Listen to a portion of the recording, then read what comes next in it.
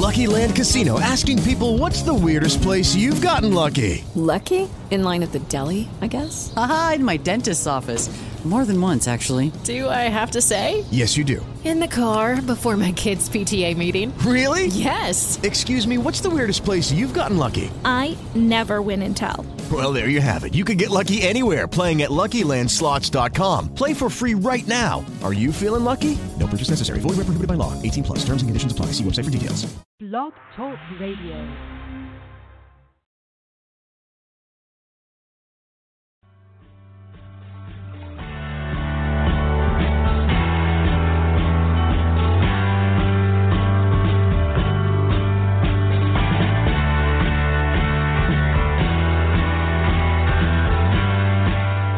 Welcome to the Natural Running Network.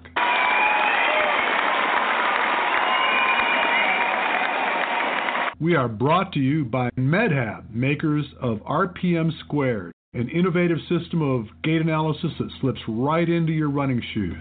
My name is Richard Diaz. I am your host. Are you a runner? Do you love to get out and challenge yourself? Running your first marathon or maybe caught the bug of obstacle racing? Well, sit tight because this is a show you just don't want to miss. Well, I'm back again, and I'm very pleased to bring to you Mark Jones, OCR athlete extraordinaire, has been out there for the longest time. I want to call him an unsung hero. You don't hear a whole bunch about Mark, but boy, he's been out there from death race. He's been part of the Wolfpack team that took down the world's toughest mudder. And I'm just very pleased to have him on the show with me. Mark, say hello to the audience. Hello, everybody. Thanks for having me, Richard. Okay, truth be told, I screwed up the recording a little bit ago, and we'd already done about 30 minutes of this that didn't get taped. So I apologize to the audience for not having had the opportunity for you to hear some of the cool stuff Mark said just a minute ago. Man, and the introduction in the beginning was so much better. Yeah. I know. It was pretty lame the second time, wasn't it? I'm just kidding. It's all good. All right, so we visited a couple. What did you call my place? Oh, yeah. So the Death Trap in the Secret Underground Lair, I think I said. And I still love that. You know, that is the Death Trap. So the Death Trap is what Hunter calls the baby bouncer. You know, being in the canopy, in that harness, and it's under pneumatic lift, right? It's got a bit of a lift to it, so you can bounce in it. He calls it his baby bouncer. Oh, you know what? One, he's a baby, and two, my 9-month loves the bouncer that we have. Like he'll jump for hours, and it's so funny watching him. And like I could just see now, I'm seeing that connection, like little baby Hunter in the bounce machine in the death lair. It's great. Yeah. Yeah, and he does cry a little bit when I put him in the baby bouncer. He's a crier. He is. Yeah, well. He'll never admit it. No, you know what? I feel you. I know him well enough to know. Hey, did you ever see the picture of us in 2014, right at the end, sitting in the pit, and he was sleeping on my shoulder? Yeah, like a little baby. Yep. I had to coddle him a little bit. I did see that. it. He needs a little attention now and then. Yeah. Yeah, but I'm gonna hang out with him. We're gonna get together on the 10th and make it down to the LA race together. So incidentally, no, there's the LA Spartan race is on the 10th of December. Okay. All right. And I got a hold of him, and we talked about showing up. He's not going to race. So, incidentally, those of you out there that are going to be at that race, if you see me and you'd like to say hello, please do. I'd be more than happy to meet you. But anyway, Mark, we were having this really cool conversation about opinions of the world's toughest mudder this past time around, and you gave some pretty interesting view of what you felt was or was not going on. And you said that you thought that the obstacles seemed to be easier this time around and that they were looking to give the money away. Yeah, I think with it, it's all coming down to all right, we're going to get this thing on TV. or someone's paying out the big money, and they want to see everybody wants to see a winner. Someone wants to see the pod be taken home. Would I say last year it was attainable? I believe so, but again, they had the 4-man team format, so it was definitely a little bit harder. So it would be interesting to see if they go back to 4-man, knowing that 2-man's been accomplished, and to see if a 4-man is still in the running, or if they just change everything around again. And it's kind of the beauty about that race. But as far as the obstacles, like we were talking about, for example, the King of Swingers, just self-sacrifice to the body to hit that bell after one swing. I mean, you're falling in the water regardless. So right there, you're looking at time. Regardless if you pass it or not, you're still hitting the drink and having to swim in the shore. So compared to this year where you had the double rainbow, you made it across. It was just a couple seconds to get off the mat and you're going dry. So little examples like that, just tack on time throughout the 24 hours to just make the overall event easier. So that's just my perspective. So I understand that the lease on the property that they were using for that event is over, and that's going to all be converted to condominiums or something, and that the course is going to be moved to someplace else. Have you heard anything about that? Yep, they were. So at the brunch that they had, the award ceremony, there had a lot of top secret, statements that were said, videos that were played, and one of those that wasn't actually mentioned, but it was in the conversation through the athletes, was that it was being moved around. But there's a lot of speculation that they're still gonna have it there for one more year, and then it'll move on. The problem with that I see is that when you establish a standard, you want to be able to compare your performance against that standard. Right. And so what's going to happen.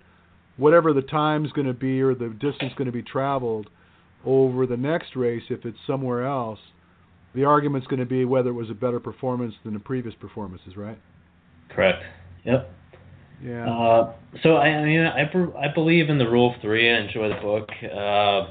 They did New Jersey for 3 years, Vegas 3. I mean, it's time to move on. There was also a lot of talk about it being in Europe somewhere, which would be pretty cool. Well, that'd be cool for the Europeans. I mean, if you're committed to it, right?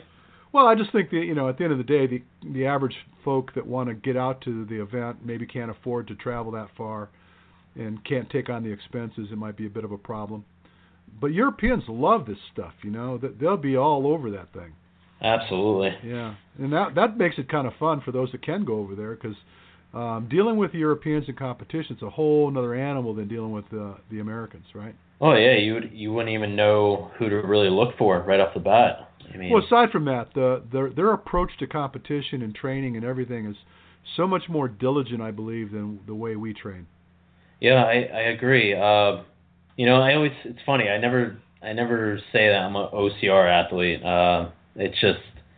It's not really in my mindset to be that. But the greatest OCR I've done was in competition with the military. It's called CIOR, and that's Confederation of Interrelated Officer Reserves. And what they do is they take all the branches of the military and whoever has the opportunity to go, and you compete. And we went out for training or for tryouts in Vermont, and they have a standardized course. I'm sure you've seen it. A lot of guys are in like jump chutes, going up 15-meter ladders and then flying off them, and it's just a really quick race. It's about 500 meters. I want to say 28 obstacles, I believe. I think I did see that. But like I said, it's standardized throughout Europe. And anyway, you go to Vermont, you try out. I had the opportunity to get selected. We went to Denmark in 2012, and we were just a novice team. It used to be big in the U.S., but they've just been eliminating all our courses. So we just have Texas and Vermont left. But in Europe, I mean, they go into the military just to train in this pentathlon all year round. And, the pentathlon is pistol, rifle, shoot of the hosting nation. They can put on scopes. They could put on different handles, however they want it, and you don't know until you get there. They have the land obstacle course, like I said, is standardized. Water obstacle course, same thing. And then you have the orienteering course, which is absolutely amazing. So with that, I don't know, am I running off into this a little bit? No, I like it.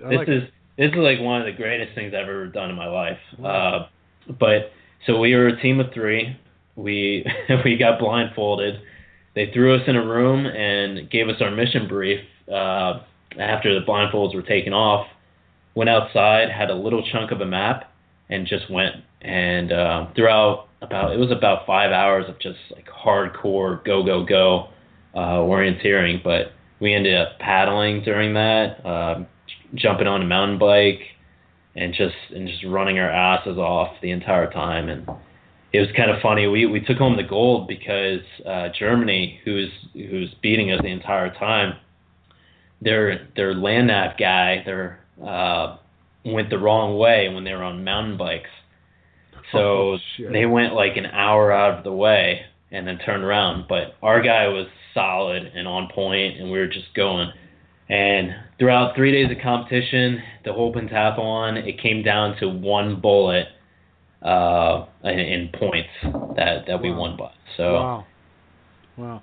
I on that note, I had a conversation with Bracken, and I think it was, I'm trying to remember what race it was, but he leaked out that some dignitaries from the Olympic Committee had come to kind of by invitation to review one of the OCR events. I think it was one of the NBC events. And they introduced the idea of a pistol in concept of what might be if it made it to the Olympics. They for whatever reason, they felt they wanted to include some shooting. And I think that's kind of interesting, I think I'm kind of a grunt at heart, so I kind of like to shoot. But any thoughts on that? Do you think that would make things interesting?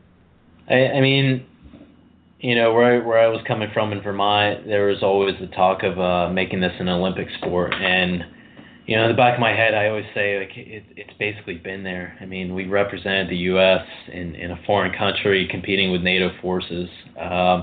And then you look at biathlon. I mean, it's not an obstacle race, but you do have the shooting and a heart-pounding event that just goes on and on and on. And, I mean, right there you combine those two events, the pentathlon and the biathlon, and you might have something in the making for sure. The only thing comparable, I guess you would say right now, I know they've tried paintball, but the spear throw seems to be pretty consistent as far as it still exists. It's making way above all, but it's not consistent, right? So you have a hay bale that you're thrown into. You're not having a round hitting paper or a target being knocked over. So I don't know. And then you have the activists that will just never want to shoot a weapon. So does it hurt or does it help? I don't know. Do you remember my first kind of exposure to obstacle course racing from a distance? And I don't even know which company it was producing it, but they had these guys that would meet you before the fire pit or the finish line with these pugil sticks. Oh yeah. And try to rock you before you made it to the line. I thought that was pretty amazing, Right. And going back to my military experience, I remember being the platoon champion with a pugil stick and having to fight against the other platoon champions. And I love that stuff, man. Yeah. I don't know what it was, something primal about, just kind of whacking each other with that big Q-tip. Right. But I got into a brawl with this big black fella. And I mean, he was scary looking. I mean, he was just a big dude. And to be honest, I was pretty fearful of the guy when we got into this little tussle. And the platoon sergeants were like making bets, Right. And I remember they got us fronting each other, and they said, "All right, so and so is going to do this, and you're going to do that, whatever." And this guy says to me, he goes, "Where do you want the flowers?" And I said, "You mean I got to kill you and then provide the flowers? Is that what you're asking?" And then it was on, man. It was lit up, and I don't know. He took a swipe at me with his pugil stick. I ducked it, and I caught him up under the chin. We're wearing helmets, right? Right. And I caught him up under the chin, and the guard got up under his nose, and it just messed him all up. He couldn't see, and he had that thing stuck up in his nose. And I proceeded to pound him to death with this thing. And I don't know how I got off on this topic, but you're talking about the pistol thing, and I don't know, for whatever it's worth. But. No. You're talking about how back in the day they would have the gladiators there ready to rock your world, and if you're the first guy, you're getting the worst of it. So right. I mean, you right there. You just flash back to the worst of it that could have happened. And I think you said the chin strap. Did you say the chin strap? Well, no, there was like it was like a standard football helmet, right? And you got that little railing on the front of in front of your teeth. Yep. And we had a mouthpiece in too, but that thing caught up on his nose because his helmet slid back up on his head. I caught him perfect, and that thing got a hold of his nose, and then he couldn't see, and his nose was jacked up, and he had this thing, it just was ugly for him. But while I had him at that disadvantage, I started to pound on him, and they had to pull us apart. But ever since that, way back in the day, when I had a flashback when I saw these guys doing that pugil stick thing at the end of this event, and if there was ever a time that I wanted to do that race, it was when I saw that they had those pugil sticks at the end. Yeah. That would have been the icing on the cake for me. I'm like, okay, now we're going to bring it on right here, man. Truth be told, I've never done one of these events and probably never will. So I guess I'm just kind of living vicariously at this point in time. So talk to me about these events that you have shouldered up with. I know you're going to do something with CISO. You're basically a host or a greeter, or what's the deal with that? Yeah, so they have me labeled as Director of Athlete Morale. All right, there you go. Call that a greeter, I guess, right? I'm not really sure of what my role is. Maybe I do, but it's going to be, the whole point is to give everybody an experience. I'm not the guy that's going to be screaming at you or anything like that. I'm more if people that really do know me know that I'm a mental athlete. I love to, like, when we're going to host our events I've hosted in the past. Of course you're going to have your physical abilities, but I'm going to make you think about everything you do before you go out and do it, because I like smart athletes. I don't like somebody that you give them a task and purpose and they just go running into the woods blindly. I like somebody to just take a second, think about it, maybe even ask a question like, "Hey, Mark, can I do it this way?" I love that stuff. Mm-hmm. And that's exactly how I've performed in my races. I like to take a second, step back, think about it, and then react, not just go blind into the woods. So, got it. If any of those guys are listening that will be at that event, that's what I'll be looking for. I got a couple clients that are going to be there. Okay. And they're really looking forward to it. I understand it to be a pretty big challenge for most. Yeah, I've been asked to do it for years, and the timing never works, of course, with still being in the military, and it's like always that weekend, and it's even hard to plan out my own races. That's why I don't really put myself out there, and I'm not really the best. It's whenever I have the opportunity to get out there, I'll do it. So it's really hard to plan. It's hard to plan, it's really hard to plan races. Like some of the, like Atkins, he can plan his whole schedule for 2 years because that's what he has. He's fully committed to it. Mm-hmm. now I have a son. I'm in Toronto. I'm still in the military. It's hard to do that. So. Well, it seems to be that there's an advantage to being a Canadian in OCR these days. It's in the water, honestly. I'm telling you, like I'm getting stronger. I'm getting bigger. My speed is maintaining, so it's something in the water. Yeah, I know Austin Azar did a tremendous job at that last event. He came over with Hunter a while back, a couple weeks before the race, and this is when they were still planning on being a team. And I made him dinner, and we sat down with a couple bottles of wine, and we started, formulating ideas on how best to prepare for this event. And I liked him, a good guy, and I was really pleased to see him do well at WTM. Yeah, Austin he's not only an incredible athlete who's really made us, or really performed well this year. I mean, he's just the guy I would have recommended for Hunter anyway, because the Wolfpack had this.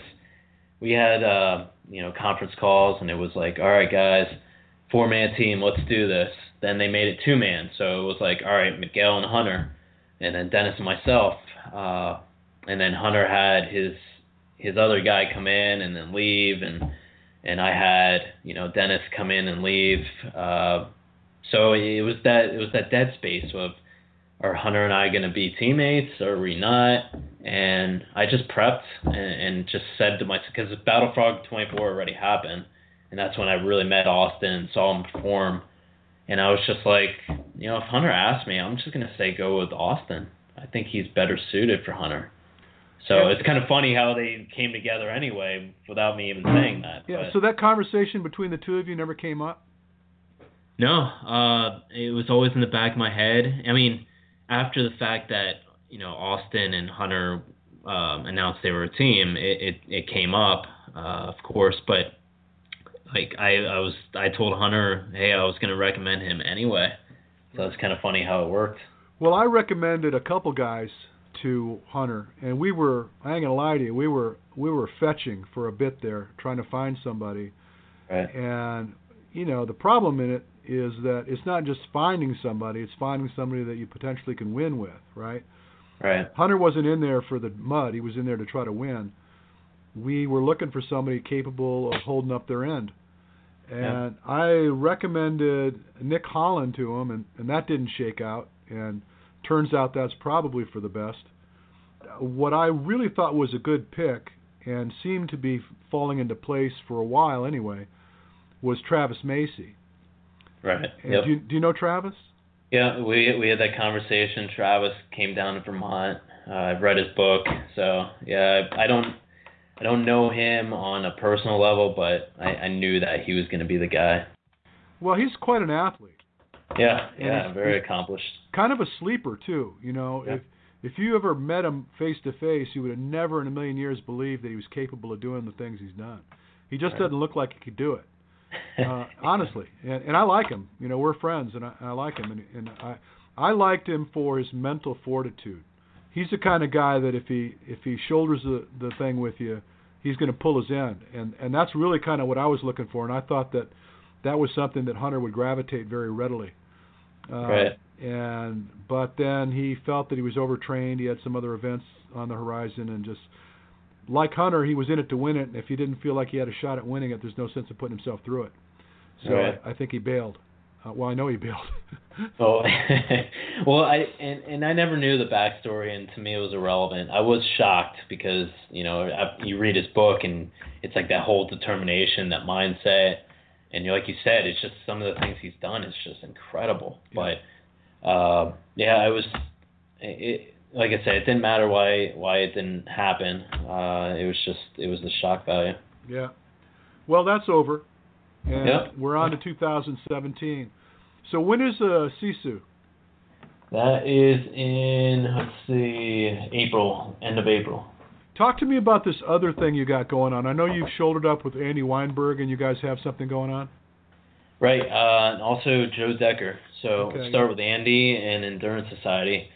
So Andy years ago asked me to be to come to Vermont, and I went there, I lived there, did the whole thing, and I always wanted to be part of the team and just create amazing events with him. So after a few years, obviously I'm in Canada now, and I just threw out the idea, hey, let's get some events up here. And I'm working with a guy that's out west. He's Canadian as well. His name's Dallas, and we're gonna put on the best events that we can here and bring something new to Canada. So, so are we talking about trail runs? What are we talking about? Yeah, so we're starting with the trail series called Dark Rainbow, and Dark Rainbow is a race that you're not allowed to bring a GPS or watch of any sort, no technology. It's kind of a back to the roots, free run. You get to choose your direction. Of course, trails are going to be labeled and everything. You don't have to orienteer, but you're going to pick a route. And that route could be 1K, it could be 10K, it could be 20K, who knows? It could be 1K of maybe you're just river swimming, I don't know. Or it could be an easy just track 1K. But the point is that nobody's going to know their distance that they're going to cover. They're not going to know what the route's going to consist of. There's only a few people that know the routes and their distances. And they're just going to keep cycling through, picking their routes, and the only clock that will exist will be the race clock. So if they're smart, they'll time their loops based off that system that is available. And the goal is to really just communicate with other athletes. We have 16 hours, 12 hours, 8 hours, 4 hours, and we just want all the athletes to talk about it. Like, hey, how was that red route? How was route 2? How was route 3? And they're talking and just really communicating, and we think it's going to be a fun event. They will receive milestones, so half marathon all the way up, and hopefully we see a 100-miler. They will be receiving when they come in, like, here's your half marathon milestone, and that'll kind of give them a sense of distance as well. But besides that, it's pretty unknown. Sounds pretty interesting. I did a show recently with a fellow by the name of Eric. His last name escapes me at the moment. He's a part of this business called One Eye Open Productions, and they basically head up this adventure racing series. And you've done some adventure racing yourself, haven't you? Like I said, just officially in that orienteering world, just with that pentathlon. Okay. Well, these guys put on this adventure racing World Series. As a matter of fact, the World Series championships just went off in Australia. And these events, I'm sure you remember the Raid Galloways, I guess it's called, and the Echo Challenges. Oh, yeah. These guys come from that. And we had this conversation and did a show around it about these events that they put on, which are essentially upwards of 6-day events. And same type of format, no GPS. You don't really know what's coming until you get there and they have the orientation and they start preparing you for it. You got checkpoints you got to make by a particular timeline. And you cover literally hundreds of miles of terrain, rappelling, horseback riding, mountain bike riding. They just throw whatever at you, and the idea is first guys to the finish line win, and it's a team effort as well. You gotta have 4 people on your team. If it's going to be a male-dominated team, there has to be at least 1 female, so 3 to 1. Right. If it's a female team, it's the same ratio, 3 to 1, female to male. Yep. And I thought that's pretty fascinating. I think the direction that this endurance sport is going in is lending itself very nicely to that type of format. Right. Things like you're talking about doing, I think that's very timely right now. I think that people are looking for more. And I honestly believe, I think that people are getting a little fed up with the commercialism of some of these obstacle course racing events. Are you feeling me there? I hope so, because the thing that really brought shock value to me this year was doing this race called the Texas Water Safari. And that was a 260-mile paddle race in Texas. I mean, it was This guy, Joe. Do you know who Joe Decker is? Yeah, I've met Joe. We've communicated, and actually he was going to host one of my events a while back. Him and Nicodemus Holland were kind of working together, and it just didn't work out, so we never got around to doing it. Yeah, I mean, I'm going to be working with him with some events this year as well, but wow, like him and I went through some crazy shit during that race. That was incredible. I had some friends that did that event a couple years in a row, and I think they won it one year. It's 260 miles, and first one that finishes wins, right? Yep. Yeah. But it's very, and I don't have to drift off to it, but it's pretty humbling. And it's a great way to finish, too, because, I mean, you're in the Gulf, and you come out, and, if you feel drained, it doesn't matter because you have to give more than you have the entire race to get to the finish line. Right. So anyway, but yeah, we're talking about being like commercialized and everything, and then like that's a race that you go back into. It's like one of the oldest races around, and just an amazing experience. So and that's kind of the sense that we wanna get to. It's cool to have 5-6 day races and Eco Challenge, Primal Quest, and all these great adventure races. I mean, that's what really got me hooked onto pushing my body to the limits. But the problem is, it's just you need to develop those skill sets, which cost a lot of time and money. Then you need to have the travel costs with your bike and everything else like that. And you're talking about 6 days out in the wilderness, finding the team. It's really hard. It's something I just haven't even been able to do as much as I want to do it. So then I think that sparked the development of some of these 2-3 day races, so that it's a little more feasible for people. And what we're having right now with the Dark Rainbow, that's kind of, we're making these stepping stones. We want to have a tier-based system. So somebody's going to just step into the unknown, a step beyond just the standard trail race that they're familiar with. So, and it'll just keep building off that. We could, later in the year, maybe in a couple of years, we have a race called the Excursion that's kind of going to be a stepping stone, or maybe 2 stepping stones up from this. So, I mean, it's coming. Yeah, well, I got to tell you, the cost of these adventure races gets upwards around $10,000 per team. Easily. Yeah, to get involved. I mean, forget about whether you're paying for your kit, all the equipment you're supposed to bring to the table, but it gets expensive really quickly. But going back to your Texas river adventure, I literally have a couple of clients, and it's been a long time ago now that I've spoken to them, but they were real. It was a husband-wife team, and try to imagine that. Can you imagine being in that canoe with your wife for 260 miles? Did they happen to be on the video for the actual race? I didn't see the video. Okay. But there was one I watched before. It was like a YouTube, and they were documenting the whole journey. And yeah, I couldn't imagine, because Joe's like one of my best friends, and him and I almost killed each other. Yeah. Well, that's what I'm talking about. I used to own health clubs, and the couple that was doing these races were members of my health club, and the wife in particular used to take my spinning classes when I taught them. And we had these conversations about her preparing for that event. We talked about post-event, the trials and tribulations they went through as a couple to get down that river. I mean, you literally want to kill each other. It's like, you're sleeping again, damn it, I'm doing all the work here, and having to hang your ass over the side of the canoe when you got to take a dump, and there's no stopping, right? That's funny, because I was up front, Joe was in the back, and there would be times where, of course I was just joking with him. I'd turn around real quick and he wasn't paddling, and I'd say, I knew I was paddling harder. Like, freaking paddle, what are you doing? You sleeping back there? Yeah. But, when you start saying that stuff in the middle of the night, even with a smile after, 50 hours, you take it a little personal, and that's when the sparks start flying. Yeah. So, yeah. That's what that's all about. That's a whole other level of competition when you get into that situation, right?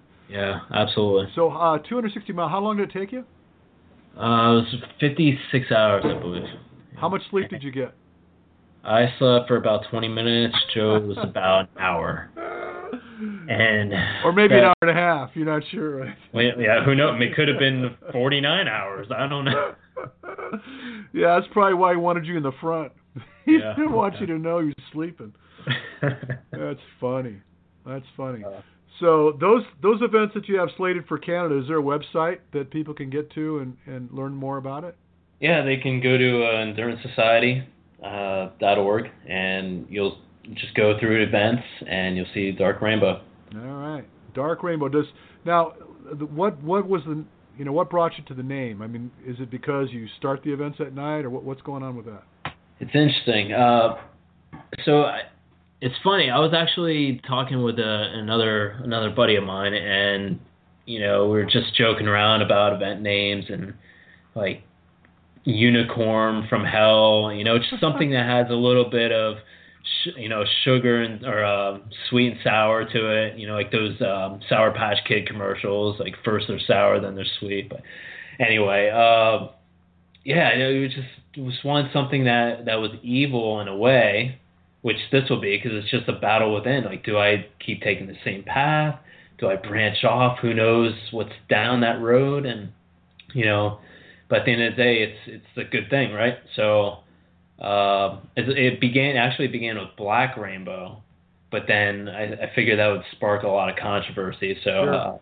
The Dark Rainbow just kind of stuck. And it's funny, I researched it on Urban Dictionary, and no shit, like the definition is like a battle within. Oh, really? So well, there you go.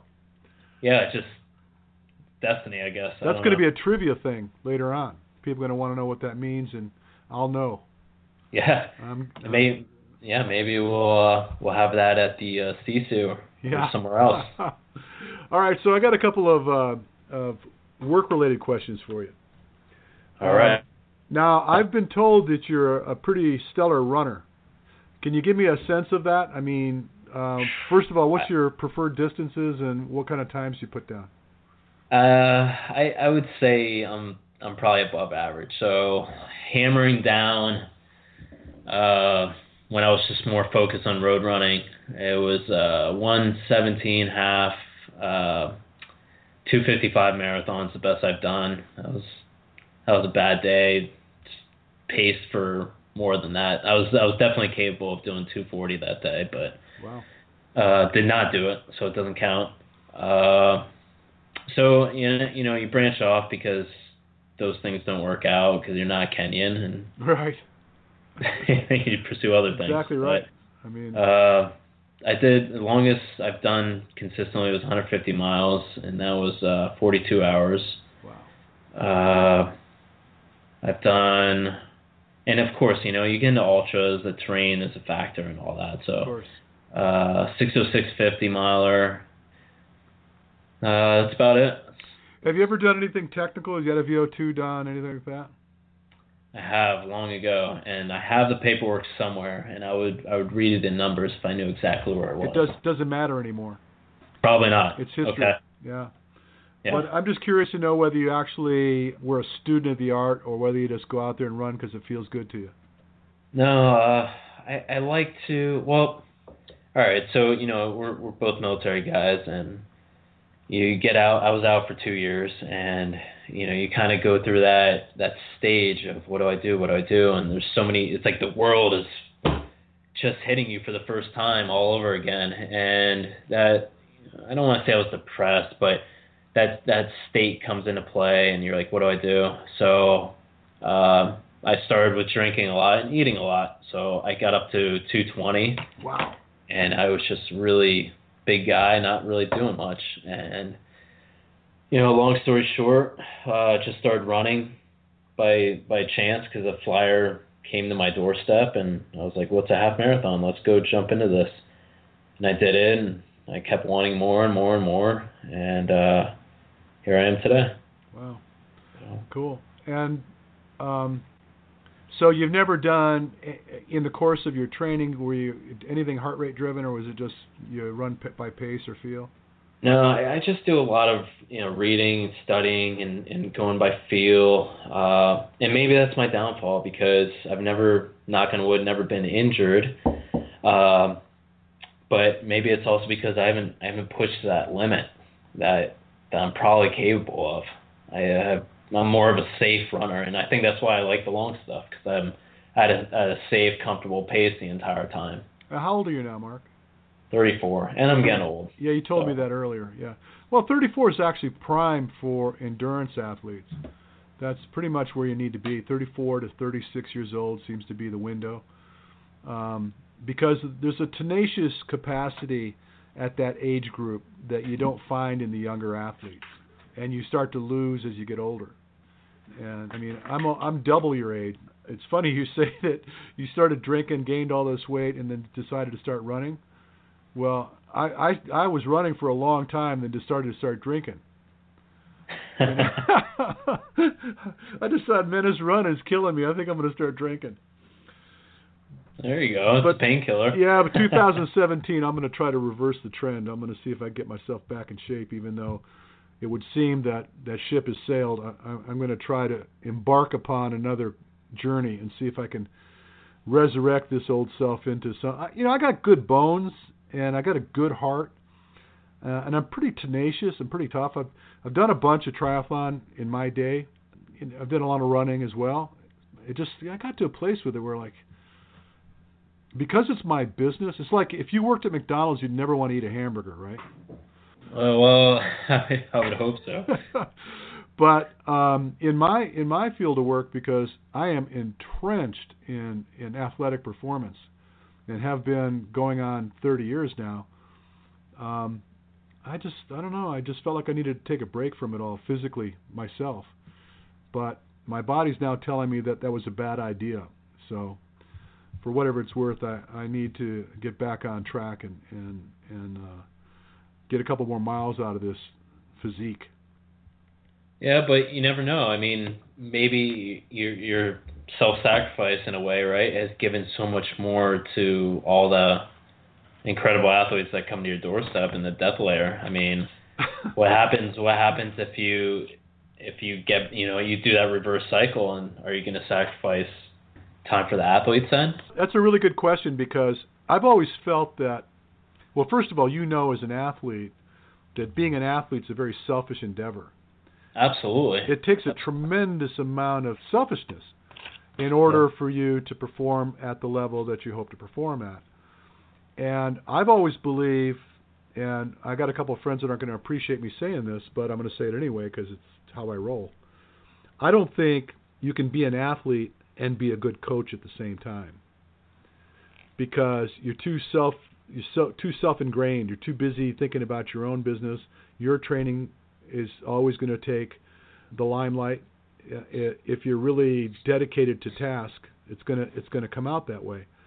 Where I'm a voyeur. I spend my entire existence looking at other people perform, analyzing the way they perform, helping them to perform better. And you're probably right. The more time I dedicate to myself, the less time I'm able to dedicate to others, and maybe it's not such a great idea. I completely agree. I almost want to say, I'm just thinking along my lines, like people ask me for, and I'm talking in my immediate circle, like my wife's friends. It took me a couple weeks just to get to their programming for for maybe like a month or two. Right. And I just look at it as like, it'd be so easy when I was trying to design this. It's so easy to just say, all right, well, take my workout and then I'll alter it a little bit. And it's basically like, that's the lazy method of doing it. Right. So I'm not going to say coaches do this, but I feel like if I had a big clientele, at some point I'm going to just alter my workouts for myself to cater to them, and they'll never know about it unless I announce it, right? Yeah. So yeah, it's tough for me. I write programs individually, week to week, day to day. Right. Before our conversation today, I was on the phone with one of my clients, and over the course of conversation, I am customizing program over the next few weeks and I never go beyond a couple weeks at a stretch ever with them.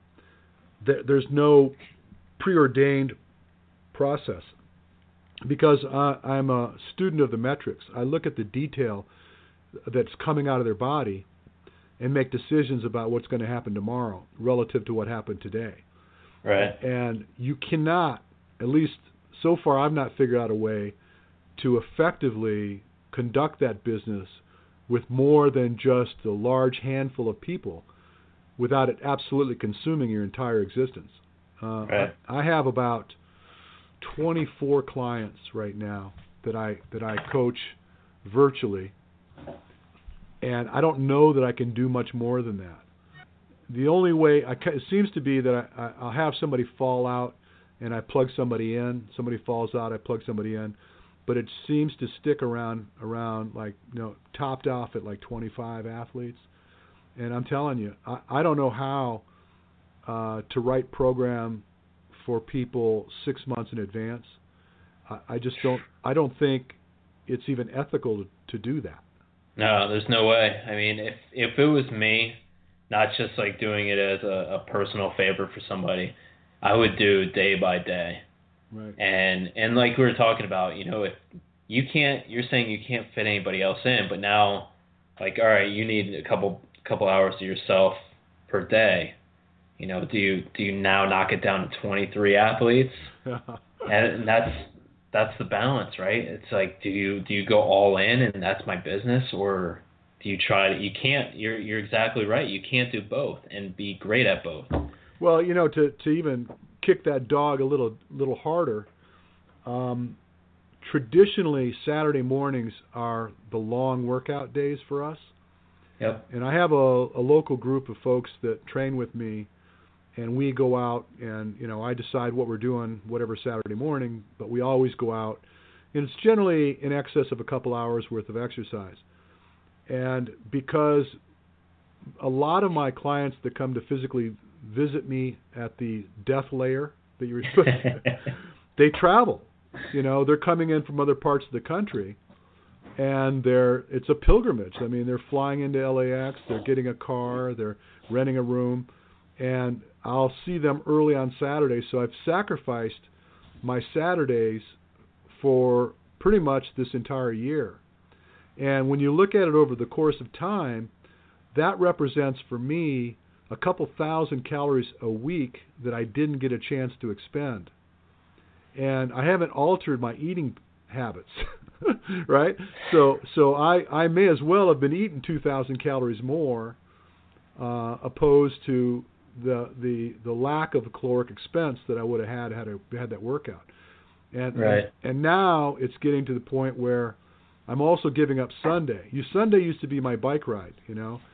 I have a friend, and we go out. Tuesdays and Thursdays was the road bike ride, and we would go out for 40 and 60, or 60, 70, 80, depending where we are fitness-wise come Sunday.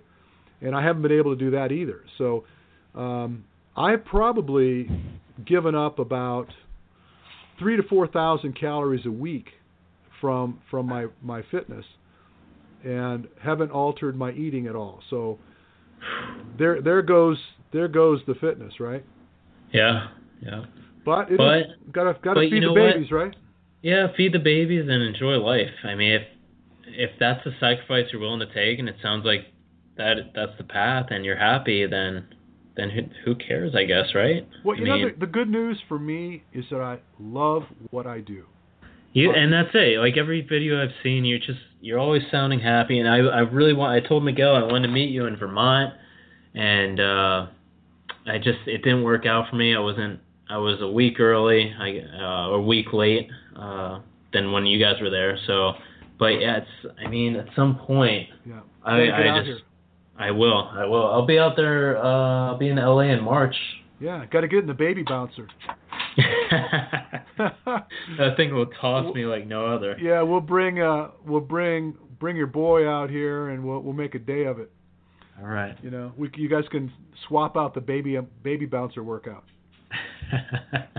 Yeah, but I honestly I'm very fortunate in that And I tell people this all the time. If I was independently wealthy, I wouldn't charge for what I do. I'd just be a little more selective of who I do it with.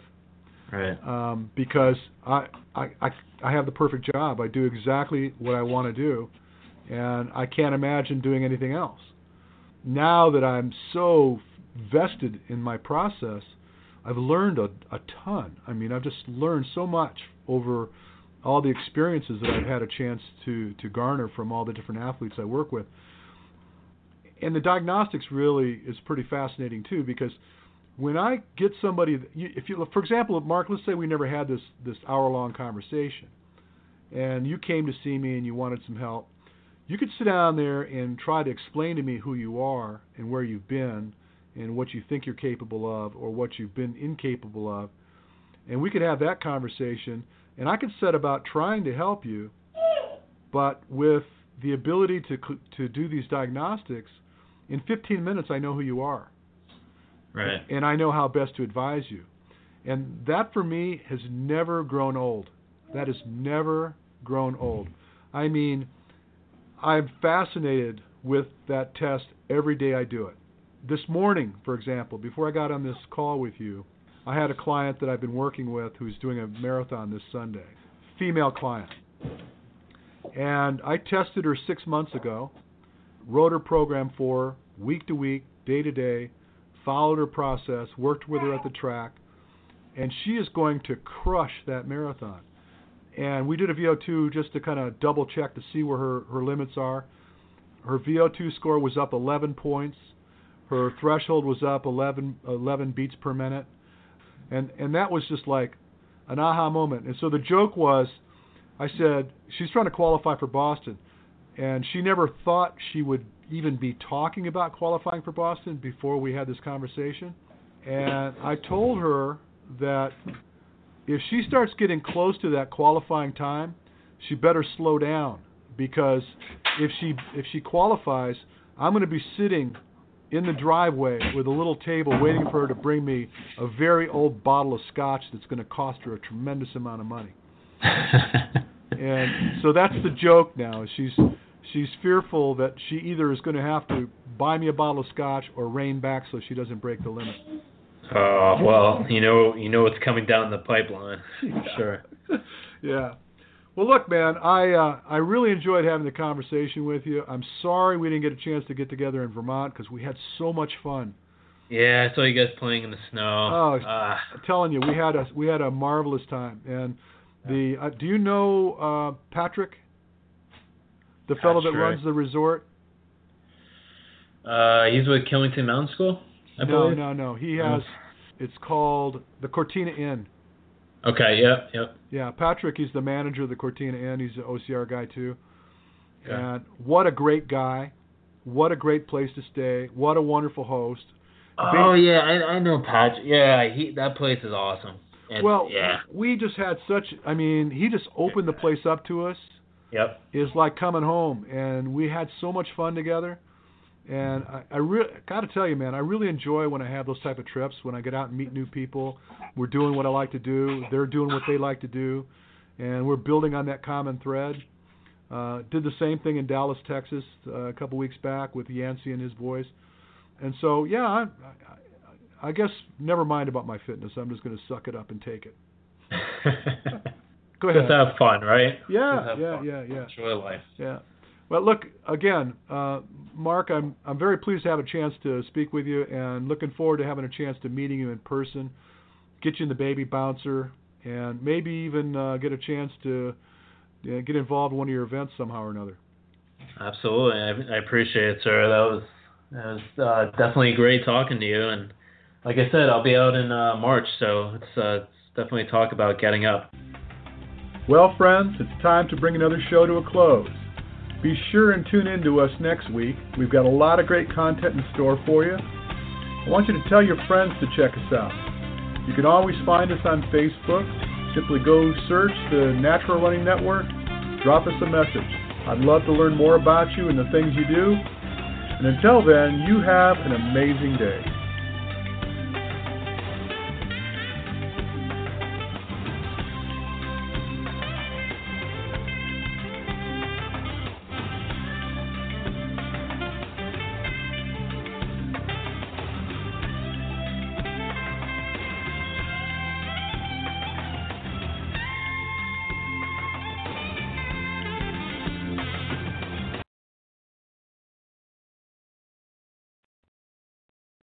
With Lucky Land Slots, you can get lucky just about anywhere. Dearly beloved, we are gathered here today to... Has anyone seen the bride and groom?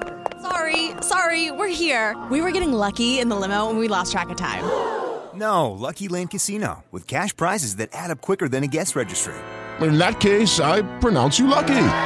Play for free at LuckyLandSlots.com. Daily bonuses are waiting. No purchase necessary. Void where prohibited by law. 18+. Terms and conditions apply. See website for details.